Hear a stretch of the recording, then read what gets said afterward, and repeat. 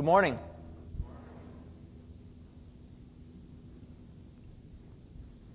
How's everyone doing today? All right, Palm Sunday.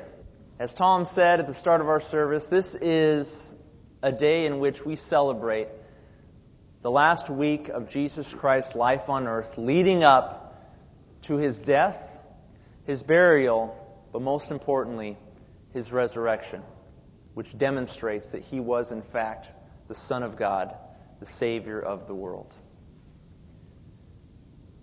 This week, I really do encourage you with the buttons that we're doing and with some of the opportunities we have for Easter. This is an important week, friends, to invite a friend or neighbor or a family member to church. And I encourage you to really get behind that effort. It is so important at a time such as this to reach out to those who do not know Jesus Christ. They are perhaps most open at a time like this to coming and hearing from the Word of God in church. So I encourage you to invite a friend next week. Today we're going to be in 1 Peter chapter 2. And so as you're turning there, I would like to tell you a little bit of a story about when I was a kid. My parents lived in a little home in Ukiah, California. Anybody know where Ukiah, California is? Okay, a few of you. It's about 2 hours north of San Francisco. It's kind of a know-nothing town, not much to do there, So my dad, not having much to do in Ukiah, California, decided to spruce up his backyard. And so he ordered in some landscaping materials, and in particular, I remember when I was a little kid, he ordered in this large pile of stones, large pile of rocks, which he was going to allocate to a certain portion of the backyard to make it look more spruced up. So the stone man comes in with all of his stones and drops it in our backyards, and I kid you not, there was a pile at least as tall as me of stones just sitting there in our backyard, all piled up as one big rock pile. And as my dad was considering how he was going to arrange and landscape the backyard, after a few days, we noticed something happened to this rock pile. All of a sudden, we would look at the rock pile and we'd notice all these little black ants crawling all which way throughout the rocks. This huge pile of rocks, 6, 7, 8 feet tall, was covered in ants. Absolutely covered in ants. Apparently, when we had dropped the stones, we had disrupted a colony of ants underneath in the earth. And so my dad, wanting to impress his 5-year-old son, got a brilliant idea. You see, he knew that stone did not burn. And so what he decided to do was pour gasoline all over the rock pile, mind you, a 6, 7, maybe 8-foot rock pile, pour gasoline all over it and light it for his son to watch. And he did. And it blew up into the sky, this fireball, and all of the ants were incinerated. At the same time, so also was my dad's right foot as he ran away from it. I was amazed. I couldn't believe it. My dad had set fire to something, and in an instant, it had blown up in a ball of flame, and then it was gone. Immediately it was gone. You see, as a kid, I had watched things burn before, and I had watched maybe the fireplace burn, the wood burn, and I had noticed that there was a perpetual burning. But with stone, there was something impenetrable about it. And my dad knew in advance that he could light this stone on fire, and yet the fire would only remain as long as the gas was within and on top of the stone. Within seconds, that fire was gone. That gas was all burned up. That stone was not perishable. That stone was not able to be burned. Friends, today I want to talk to you about a stone that is not able to be burned. A stone that is not able to fade away or to deteriorate, to be burned up. Peter is going to speak of the living stone of the New Testament, the Lord Jesus Christ. And not only that, he is going to liken Jesus to a living stone, and you and I also to living stones with Christ, being built up into an impenetrable, unburnable, never deteriorating spiritual house of God. Let's read in our Bibles. 1 Peter chapter 2. The title of my message today is A Rock Solid Church Life. A rock solid church life. And I want you to turn to 1 Peter 2. We're going to start in verse 4. And we're going to learn what it means to have a rock solid church life. It says this, 1 Peter 2:4. Peter says, coming to Him, Jesus, as to a living stone, rejected indeed by men, but chosen by God and precious. You also, as living stones, are being built up a spiritual house, a holy priesthood, to offer up spiritual sacrifices acceptable to God through Jesus Christ. Therefore, it is also contained in the Scripture, behold, I lay in Zion a chief cornerstone, elect, precious, and he who believes on Him will by no means be put to shame. Therefore, to you who believe, He is precious. But to those who are disobedient, the stone which the builders rejected has become the chief cornerstone, and a stone of stumbling, and a rock of offense. They stumble, being disobedient to the word, to which they were also appointed. But you are a chosen generation, a royal priesthood, a holy nation, His own special people, that you may proclaim the praises of Him who called you out of darkness and into His marvelous light, who once were not a people, but are now the people of God, who had not obtained mercy, but now have obtained mercy. Let's pray. Father God, Lord, Your Son, Jesus Christ, is the living stone. Father, we as Your church are also living stones, being built up together as a spiritual house that never fades. I pray, Father, right now Your Holy Spirit would help us to understand what this means, how this applies to our church life, and how we, as Coast Bible Church, can have a rock-solid church, one that is built on the living stone of Jesus. In His name we pray. Amen. Take a look at verse 4. Verse 4 says this, coming to Him, to Jesus, as to a living stone, rejected indeed by men, but chosen by God and precious. What is Peter saying here? He's continuing the thought that we left with from last week's study in 1 Peter. We've been going through the book of 1 Peter, for those of you that haven't been with us in some time, and we are coming now to a section of Scripture that is continuing where we've just been. Just last week we learned that we are to be like newborn babies, craving the milk of the Word of God.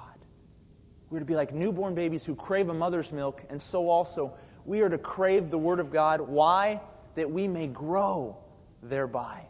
That we may grow up in our Christian maturity, in our love for one another. And now Peter says, coming to Jesus. This is a present tense aspect. We are coming to Him on a constant basis, Peter says, as to a living stone. Rejected indeed by men, but chosen by God and precious. I want you to take note of what Peter here is saying about Jesus. He is saying this: the Messiah, the Savior of Israel, was rejected when He came to earth. Peter is drawing his audience's attention, your attention and mine, back to the day in which Jesus was rejected by His own people. This simple statement about rejection is important. And shortly, Peter is going to explain a little further concerning what has transpired as a result of Jesus' rejection by Israel. Yet we are coming to Jesus, he says, who is like a living stone. Now, why does he use this word stone? There are a number of answers that we might give to this. First, and I think the most obvious answer is, Peter's going to use the word stone because of what he's going to say in verses 5 and verse 6. He's going to use that illustration throughout this piece of Scripture. And so he wants to focus our attention on the metaphor of a stone. So that's the first reason why he's using this. But moreover, why might he be using the term living stone? Well, for the Jews, when they think of a stone, their minds were immediately drawn to the temple. They thought of the stones of the temple. And by the way, this word stone, lithos, meant a crafted stone. Not just a rock that you find out on the beach or in a garden, but rather a crafted kind of stone, one that is already fit for production. A stone that is already fit for building. And so when the Jews may have heard Peter speaking about Jesus as the living stone, their minds might be drawn back to the temple. How those stones of the temple were crafted in just such a way as to be a perfect fit. But what of the Gentiles? How would they have responded to this term living stone? Well, we can speculate from other portions of the New Testament that the Gentiles worshipped idol stones. Peter speaks of this. Paul speaks of this. One of the practices in the first century pagan world, in particular the Roman regions, was to worship idol stones. I don't know if you remember some of the movies that have come out recently. Gladiator, one of the main characters, he had little stones that he would set up and pray to and worship. But these were dead stones. Peter says, I want to draw your attention to a living stone, not to a dead stone. To a stone that is worthy of worship, not to a stone that you might find in the ground. Peter is going to use this metaphor of a stone that relates to building a house. In the first century, such stones were needed to build a house, and Peter is now going to draw our attention in to this metaphor of a building. Take a look at verse 5. Peter says this, You also, in addition to Jesus being like a living stone, you also, as living stones, are being built up a spiritual house, a holy priesthood, to offer up spiritual sacrifices acceptable to God through Jesus Christ. Here, Peter, though he never mentions the word church in the book of 1 Peter, here Peter is very, very explicitly speaking of the body of Christ. Here Peter is speaking to the church. He is speaking to his Gentile Christian audience in Asia Minor. And he is telling them who they are in Christ and what they are to become. He says, you also are like living stones being built up into a spiritual house. How do we know he's talking about the church here? Good question. Take a look behind me at Ephesians chapter 2, verses 19 to 22. In this, Paul is writing to the Ephesians. And when Paul begins the book of Ephesians, he makes two distinctions. He makes distinctions between what the Jews have had in Jesus, have had as a result of God's blessing, and he uses the pronoun we. Later on, he talks about what the Gentiles have now in Christ Jesus, and he uses the pronoun you. Take a look at the pronoun you up here. He says this, Now therefore you, meaning Gentiles in the book of Ephesians, you are no longer strangers. You're no longer foreigners. But instead you're fellow citizens with the saints and members of the household of God, having been built, notice the metaphor, on the foundation of the apostles and prophets, Jesus Christ himself being the chief cornerstone, in whom the whole building, being joined together, grows into a holy temple in the Lord, in whom you also are being built together for a dwelling place of God in the Spirit. Friends, Paul is highlighting here that the Gentiles have now been incorporated into the blessings of God. They are now being built up into a spiritual house, receiving blessings that were formerly not theirs. But now they are being built up into a special dwelling place of God in the Spirit. Friends, I want to say very clearly, this is what we should take from this as we're studying this right now. The church is a very special place. The church is a very, very special place. What occurs here is likened to a spiritual house. We are likened to a holy priesthood. No longer must we go through the mediation of a priest to get to God. No, you and I, the church, have the ability to speak with God directly through the mediatorial work of Jesus Christ. You are able to pray to God today because of the blood of Christ. You are like a priest of God now that you are a part of the church this side of the cross of Christ. Peter is trying to tell us and make it very clear in our minds that where we are today, not the building, but the church, the people of God in this room, this is a very special place. God works in special and unique ways among you, among us. One theologian put it this way. He said,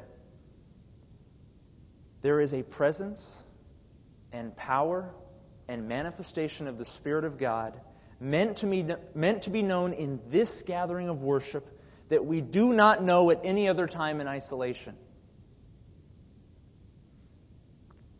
Something special happens when the people of God come together. God especially works. He is especially inclined to work amidst the church. As individuals, we certainly have the Spirit of God within us.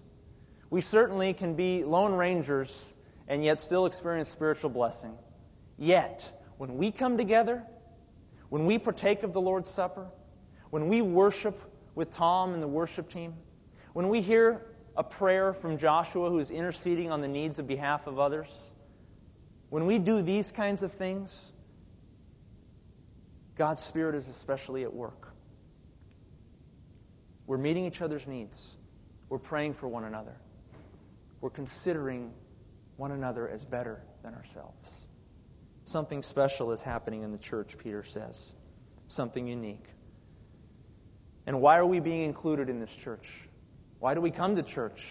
Why do we join this family? Peter says this in verse 5. He says, to offer up spiritual sacrifices acceptable to God through Jesus Christ.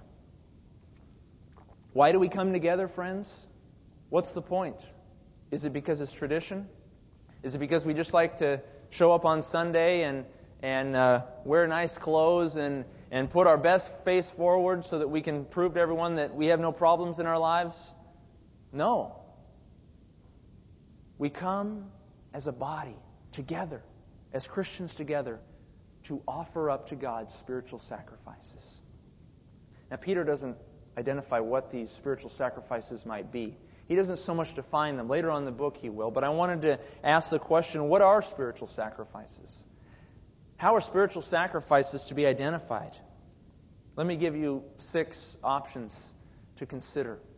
6 ways in which we might understand spiritual sacrifices. They come from both the Old and the New Testament. Take a look. A spiritual sacrifice, David refers to it as a broken and a contrite heart in Psalm 51:17.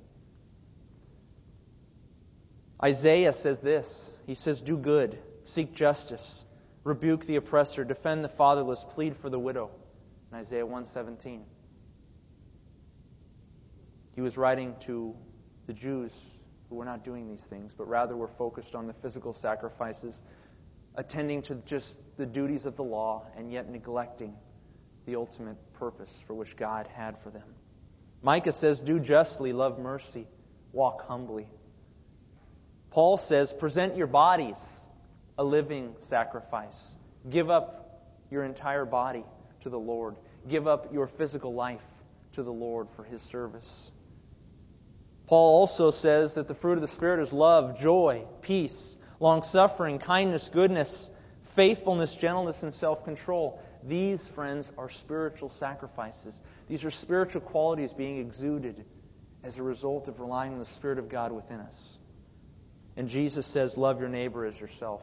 Friends, this is a short list. We could go into a whole study on what it means to be a person who offers spiritual sacrifices to God. But let me also say this. It is not so much concerned with what we do. It is concerned with how we relate to God and then live out our lives with others. As we saw last week, when we look at the Word of God, when we're exposed to God's Word, the Spirit of God uses the Word of God to change us. And all of a sudden, these qualities, these spiritual sacrifices, these attributes become natural in us because we've been looking at the truth of God. And the Spirit of God is altering our very lives that we might desire these things. This happens in the church. This happens in the body of Christ. You cannot find these kinds of qualities in the world today. You don't have another group that you gather with that you have the same kind of quality and intimate relationship with than the church.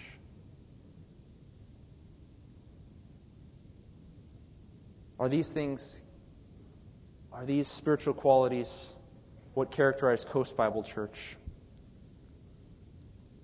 We must consider how we might play a part in building up the church, that people might look at this group as the group that they want to be a part of. Peter goes on in verse 6. He says this, therefore, it is contained in the Scripture, behold, I lay in Zion a chief cornerstone, elect, precious, and he who believes on Him will by no means be put to shame. Here Peter is drawing our attention to the focus and the confidence of our faith, the Lord Jesus Christ. And as he refers to Jesus as a stone in verse 4, so also here in verse 6 we see he refers to Him as the precious cornerstone. Quoting Isaiah 28:16 here. He who believes on Him will by no means be put to shame. That is to say, he who believes in Jesus will not incur shame. There's no way they're going to incur shame. It's a double negative there in Greek. It's a construction that emphasizes in no possible way will you be shamed if this is the one to whom you are believing. That word shame there is also with a view to the future. The way in which Peter uses that word draws our attention to what we are going to experience in the future with God. And that's what the book is all about. From the very beginning of 1 Peter, we've learned that this epistle is about receiving glorification, about receiving a portion of honor and glory in the kingdom to come. Peter says, if you believe in Jesus Christ, you will not be put to shame. You will not incur shame when the time comes to be judged. Verse 7. Therefore, to you who believe, He is precious. Now this verse here, I want to take a couple minutes and just point out a portion of Scripture where sometimes we need to examine it a little more closely. Because I think, and very rarely would I ever do this, but I think it is important to make a distinction between how our Bibles translate this verse. Take a look in your Bible right now. You all have different versions. Some of you the New King James, the NIV. What I have behind me is the New King James Version of verse 7. The start of verse 7, rather. It says, therefore to you who believe, He is precious. Notice the word He is in green. Those words aren't actually included in the original Greek. They are a translation of sorts, an inference of sorts by the New King James translation. Others of you will see in your Bibles, it'll say, therefore to you who believe, this stone is precious, referring to Jesus. But the words He is, it's important to note, is actually not in the original Greek language. And that word precious, in yellow, this word can be translated in two senses. It can mean precious, or it can mean honorable or honor. The reason why I give you a different translation here today is not to discourage our confidence in Bible translations, but it's to encourage us to rely on context as we read the Word of God. Notice what is said in verse 6. Who is the subject at the end of verse 6? Peter says this. He says, "And he who believes on Jesus will by no means be put to shame." Who is the subject of that verse, verse 6? He who believes in Jesus. Correct. The believer. And what will that believer not incur as a result of their belief in Jesus? Shame. Who is the subject of verse 7? Therefore, to you who believe. Who is the subject? Believers. Those of us who believe. And what is being promised to those who believe instead of shame? Honor. Friends, this is one of the few times, very few times, that I will ever draw attention to something that I believe is mistranslated in the New Testament. I do not claim to be a linguistic expert in the New Testament. The people who translated the New King James had very good reasons for doing what they did. Yet, there are other Bible translations that would translate it like I am doing today. And this is not based on the kinds of texts that were given in the original Greek. It's all the same. It's all the same here. We're looking at the same language in the original Greek and coming to two different conclusions. I would venture to say that what Peter is saying here is that instead of shame on you who believe in Christ, you will receive honor if you believe in Jesus Christ. So friends, I just wanted to take a little time to show you that. But let's not miss the point here. Let's not miss the point. Let's draw our attention back to the task at hand. Where is Peter taking us? Take a look at the end of verse 7. Now he's going to draw a contrast between those of us who believe, who receive honor, and those who disbelieve. The end of verse 7 says this.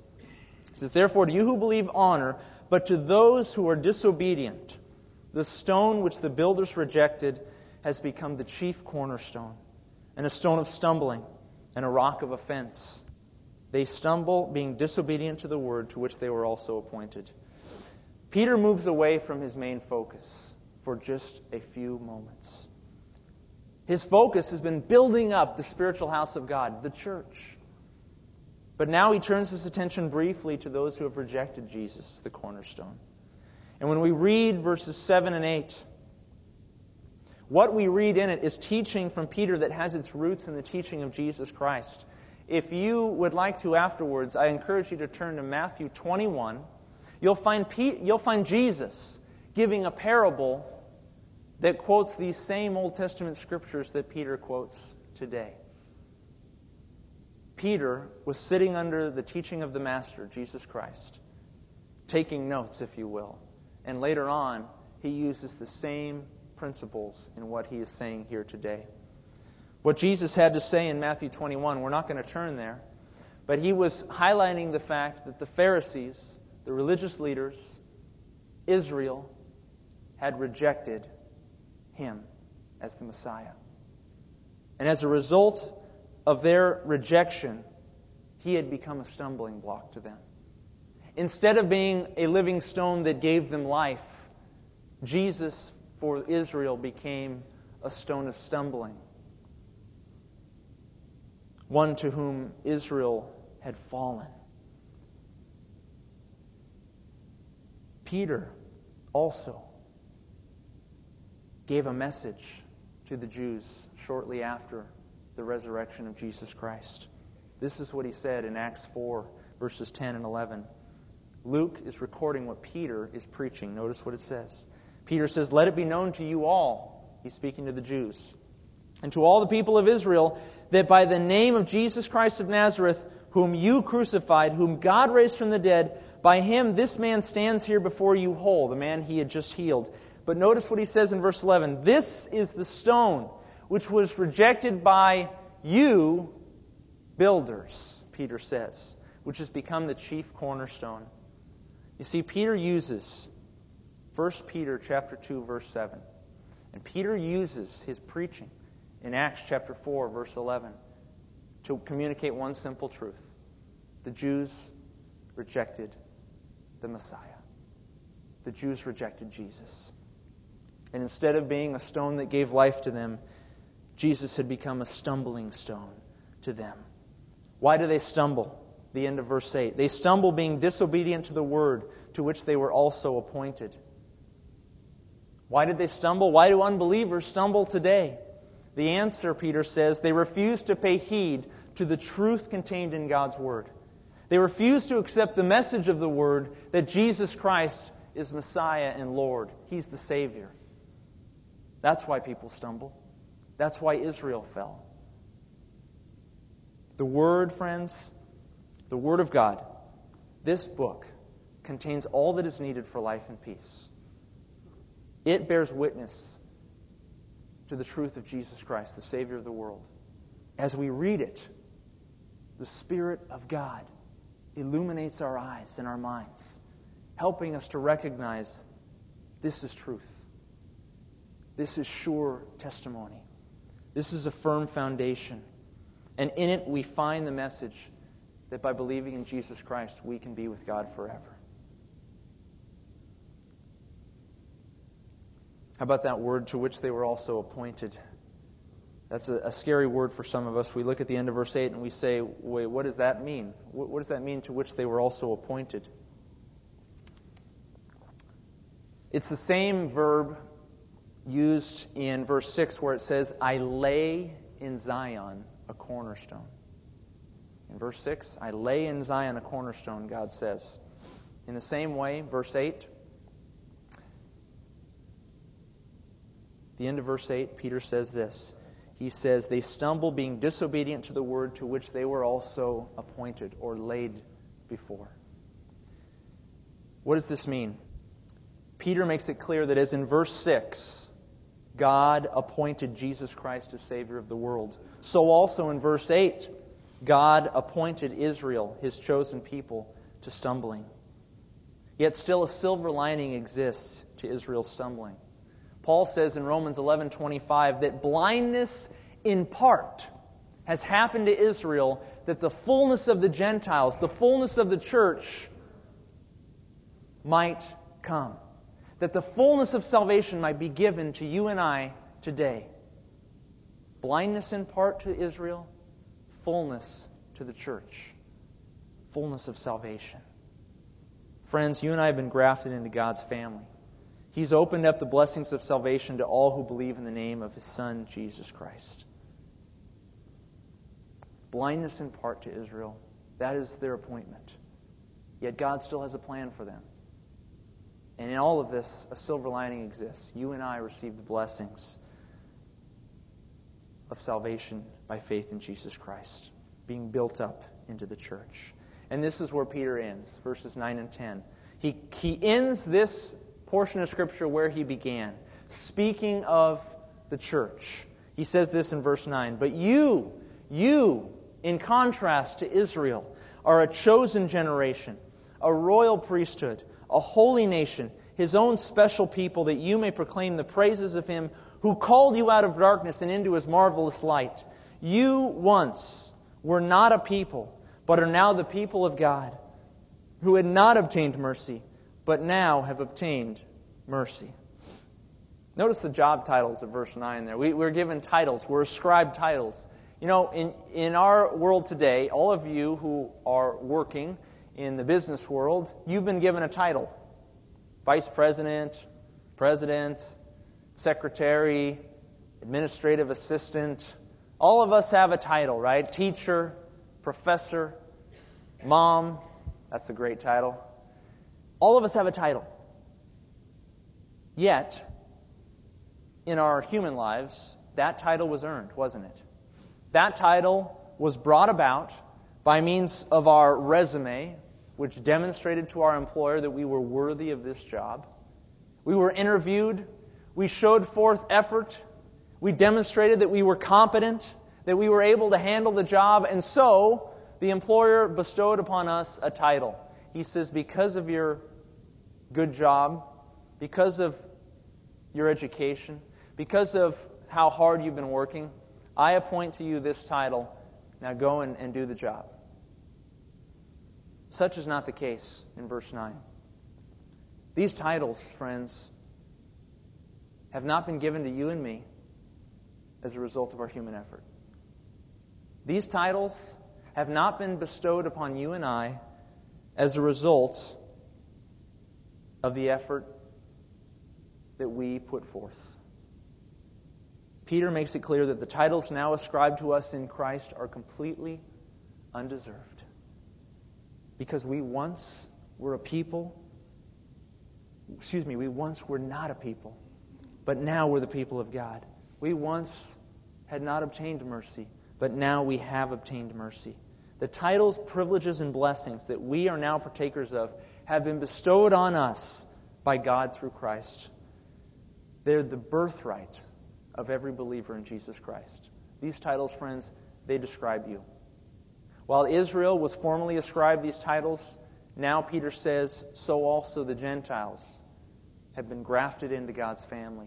And these titles now apply to you and I, chosen by God. Chosen generation, royal priesthood. No longer must we go through the mediation of a priest to come to God. We ourselves are priests, a holy nation. God's Spirit is working in you and I to conform us more to the image of Jesus Christ. He is sanctifying us, making us holy. His own special people or His own purchased people. But what is the point of a title unless it carries with it responsibilities? And so Peter says, this is why you've been given this title. The end of verse 9. That you may proclaim the praises of Him who called you out of darkness and into His marvelous light. That you may proclaim, that is, announce, report, advertise, display. That you may proclaim. This is why you've been given this title. This is why you are sitting in the pew today in church. You are a part of God's family today so that you will do that at the end of verse 9. That you may proclaim the praises of Him who called you out of darkness into His marvelous light. Proclaim His excellencies, His virtues. He has mercifully adopted us into His family, and our response is to tell others of the goodness and mercy of God. Friends, I want to leave us with a final thought. Where is Peter taking us in our passage today? What does he want us to leave with? Consider this. The church is being built up, he says, by the Word and by the Spirit in our former lessons, so that we might offer spiritual sacrifices and praise to our Heavenly Father who has mercifully adopted us through Jesus Christ. That is why you and I are being built up together. And what can we do about this? What is our response to this, friends? I encourage you to consider this. Help build up this spiritual house, Coast Bible Church. Help build it up by leading and or participating in spiritual sacrifices to God. You've got a role to play. You're a part of it. God's Spirit is within you. You've been grafted into His family. You're a part of this church so that you will lead and participate in spiritual sacrifices to God. Consider your role in building up the spiritual house of Coast Bible Church. Friends, that is how we become a rock-solid church built on the living stone of Jesus. So also we are living stones being built up into a spiritual house. Let's pray. Heavenly Father, Lord, I thank You so much that You have grafted us into Your family. Father, we were once not Your people, but now we are Your people. We once had not obtained mercy. Father, because of sin and because of death, we were destined to be apart from You. That was the allotment of our life. Because of our sin, we were destined to be separated from You. But in Your mercy, You gave us Jesus. In Your mercy, You gave us Your Son. that by believing in Him we might be restored to life, that we might be able to participate in the church, your body, that we might be built up into a spiritual house that offers spiritual sacrifices of praise. Father, that is our calling. I pray that this church would become a spiritual house of worship, that we would attend to the needs of one another, of those hurting in our community and in our world, that we would be Jesus' hands and feet to those around us. By your word and by your Spirit, Lord, I pray that these become reality for Coast Bible Church. In your Son's name we pray. Amen.